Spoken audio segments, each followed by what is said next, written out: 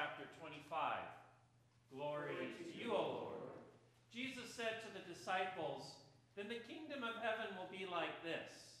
10 bridesmaids took their lamps and went to meet the bridegroom. 5 of them were foolish, and 5 were wise. When the foolish took their lamps, they took no oil with them, but the wise took flasks of oil with their lamps. As the bridegroom was delayed, all of them became drowsy and slept. But at midnight there was a shout, 'Look, here is the bridegroom. Come out to meet him.' Then all those bridesmaids got up and trimmed their lamps. The foolish said to the wise, 'Give us some of your oil, for our lamps are going out.' But the wise replied, 'No, there will not be enough for you and for us. You'd better go to the dealers and buy some for yourselves.' And while they went to buy it, the bridegroom came, and those who were ready went in with him into the wedding banquet, and the door was shut. Later the other bridesmaids came also, saying, 'Lord, Lord, open to us.' But he replied, 'Truly I tell you, I do not know you. Keep awake, therefore, for you know neither the day nor the hour.'" The gospel of the Lord. Praise to you, O Christ. You may be seated.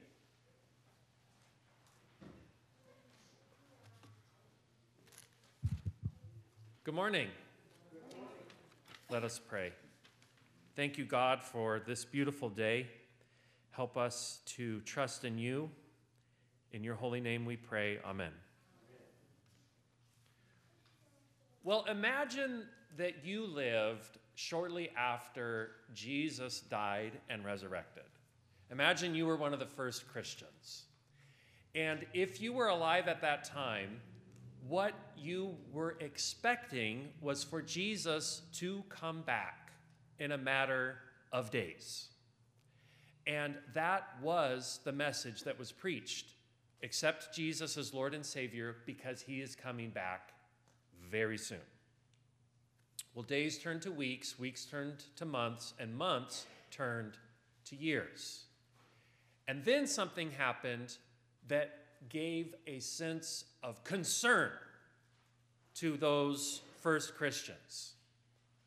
People who believed in Jesus began to die, as we all do. And the new Christians were worried. What's going to happen to them? Because the whole expectation was that Jesus was going to come back, and for those who had faith, they would live in the resurrected kingdom of God. So people were dying, and they were dead. They were having to bury the bodies. And so in Thessalonica, the actual place, they wrote a letter to Paul, we believe, and said, "Paul, what are we supposed to do with this? Some of our members are dying, and Jesus hasn't come back yet." And we're pretty sure that is the reason Paul wrote the letter to the Thessalonians, which we heard this morning from Ingrid. Thank you. And so, keeping that in mind, listen to what Paul is telling them. He says, "For this we declare to you by the word of the Lord, that we who are alive, who are left until the coming of the Lord, will by no means precede those who have died. For the Lord himself, with a cry of command, with the archangels, and the sound of the trumpet will descend from heaven, and the dead in Christ will rise first. Then we who are alive, who are left, will be caught up in the clouds together with them to meet the Lord in the air, and so we will be with the Lord forever. Therefore, encourage one another with these words." In other words, this teaching from Paul was really the foundational teaching for Christians for how to think about not only death, but also the second coming. Like I mentioned last week about the rapture. This is where people who think about the rapture, this is one of the verses that is studied. So according to Paul, when we die, there is hope. That's what he wanted the Thessalonians to have. Have hope. Don't worry.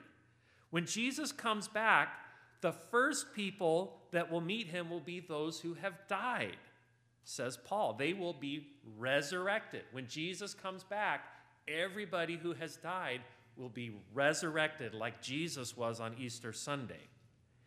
And they will go first, and then the living who haven't yet died will go with them.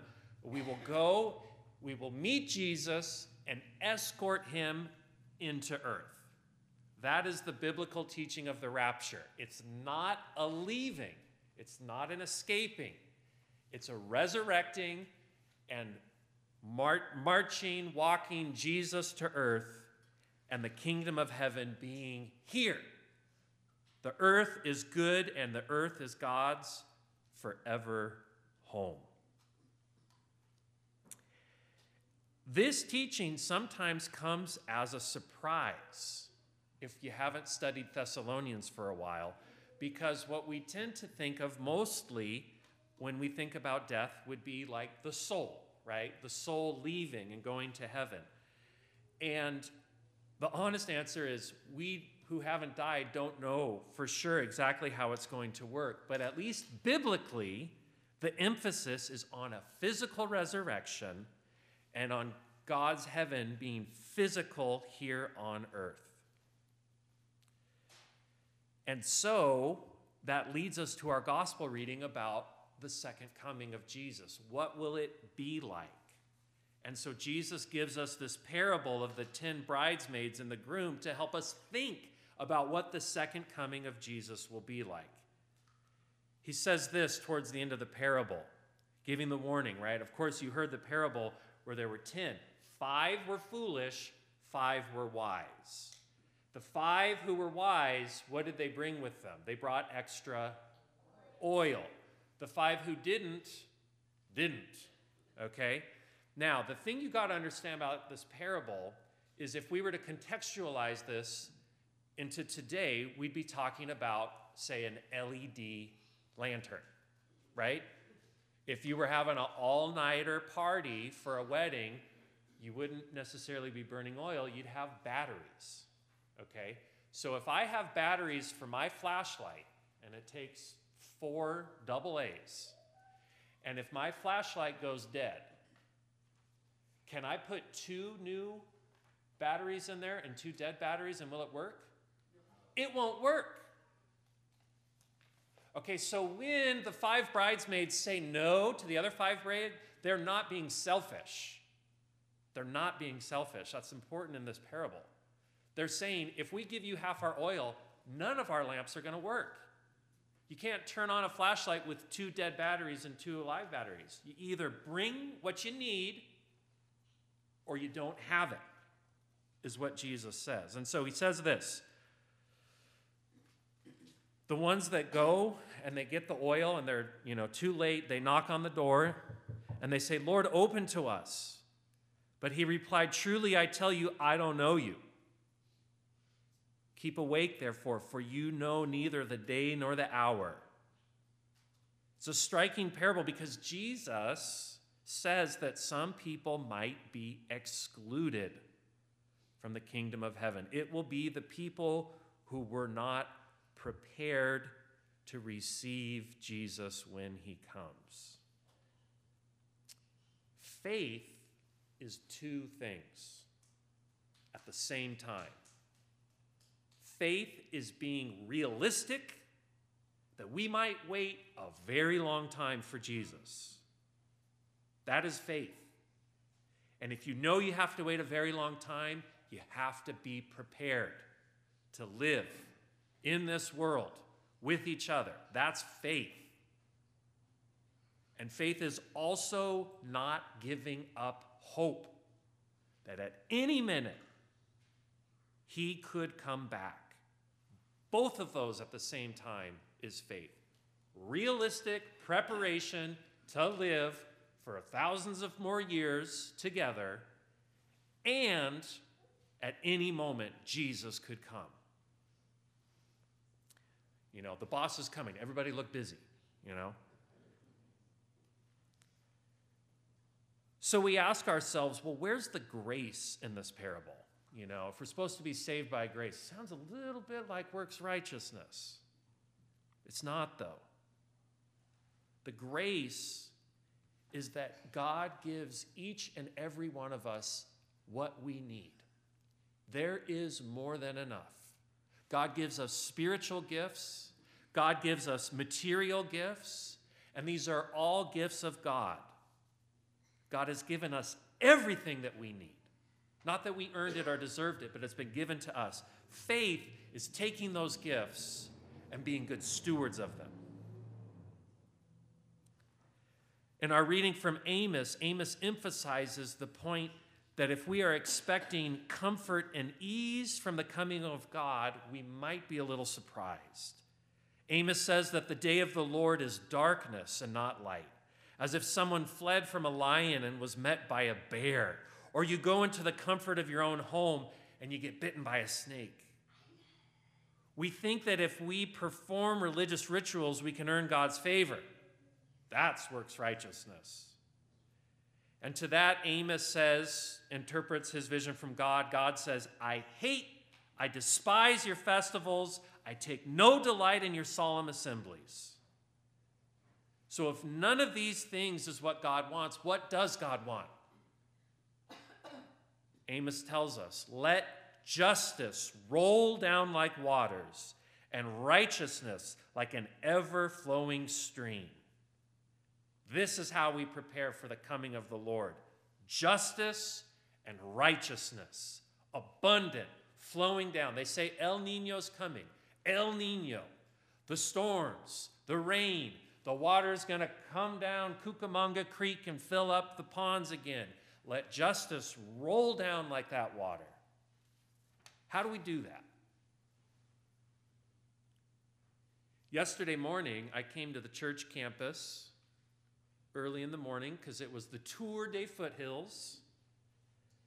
So I threw on my clothes and I came over here, and sure enough, early in the morning, the parking lot was full of people. People on their bicycles, on their road bikes, their 10-speeds. I think they're a lot more than 10 speeds now. And they had porta potties, and they had beverages, and they had energy food, and there were volunteers, and there were cyclists. And you know who I saw? I saw David Warner with his two daughters, Heidi and Annabelle. Lucas stayed home. And his mother-in-law was there, Marilyn. And they were waiting for Dan, David's father-in-law. And sure enough, Dan came riding up on his cycle. And the little girls had posters. And they said, "Yay, Grandpa, we're so proud of you." Do you think that made him feel good? He was the coolest guy in the whole race. And no sooner was I done doing that than who came riding on their bike down 21st, ready to participate? Austin, with his mom, Amy. And Austin was practicing his Papa Wheelies. He's very good on the bicycle.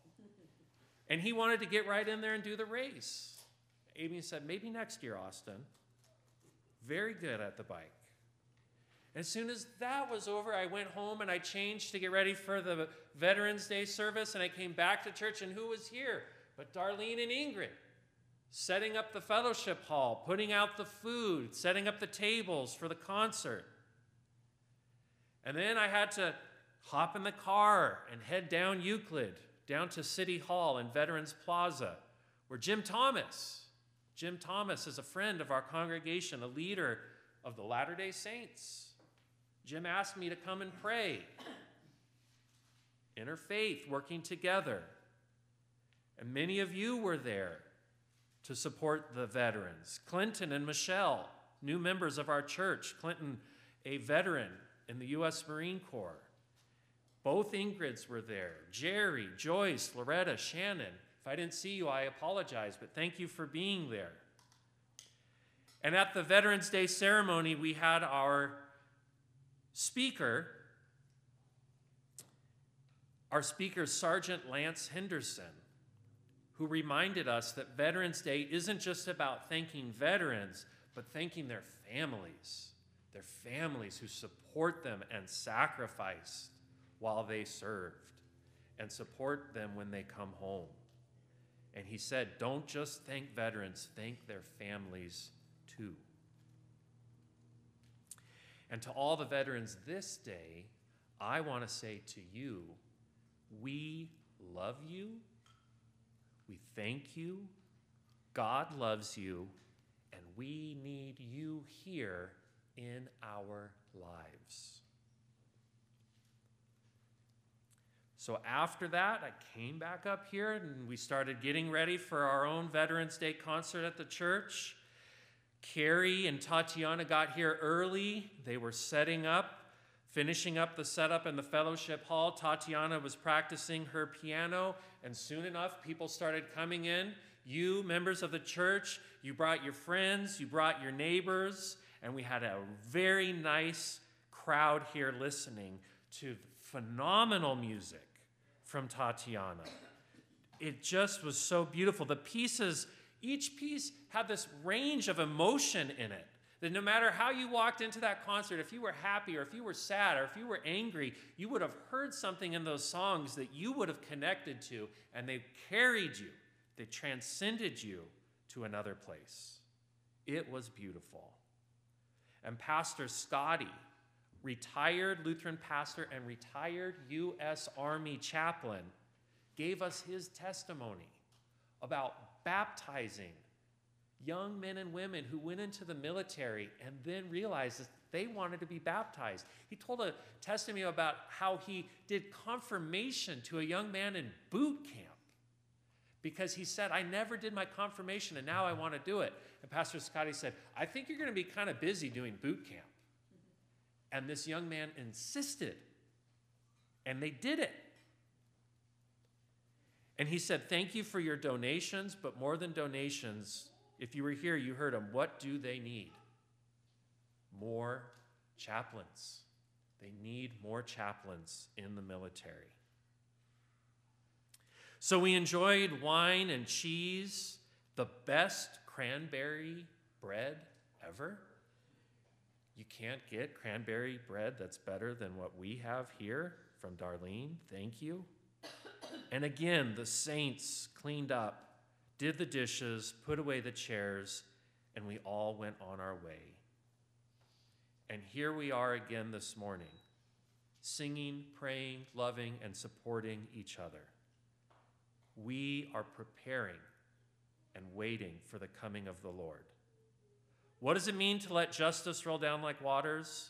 Maybe it's just this: the saints of God gathering together, supporting each other, loving one another, and creating peace in the world. Amen. Please stand as you're able, and we sing our hymn of the day.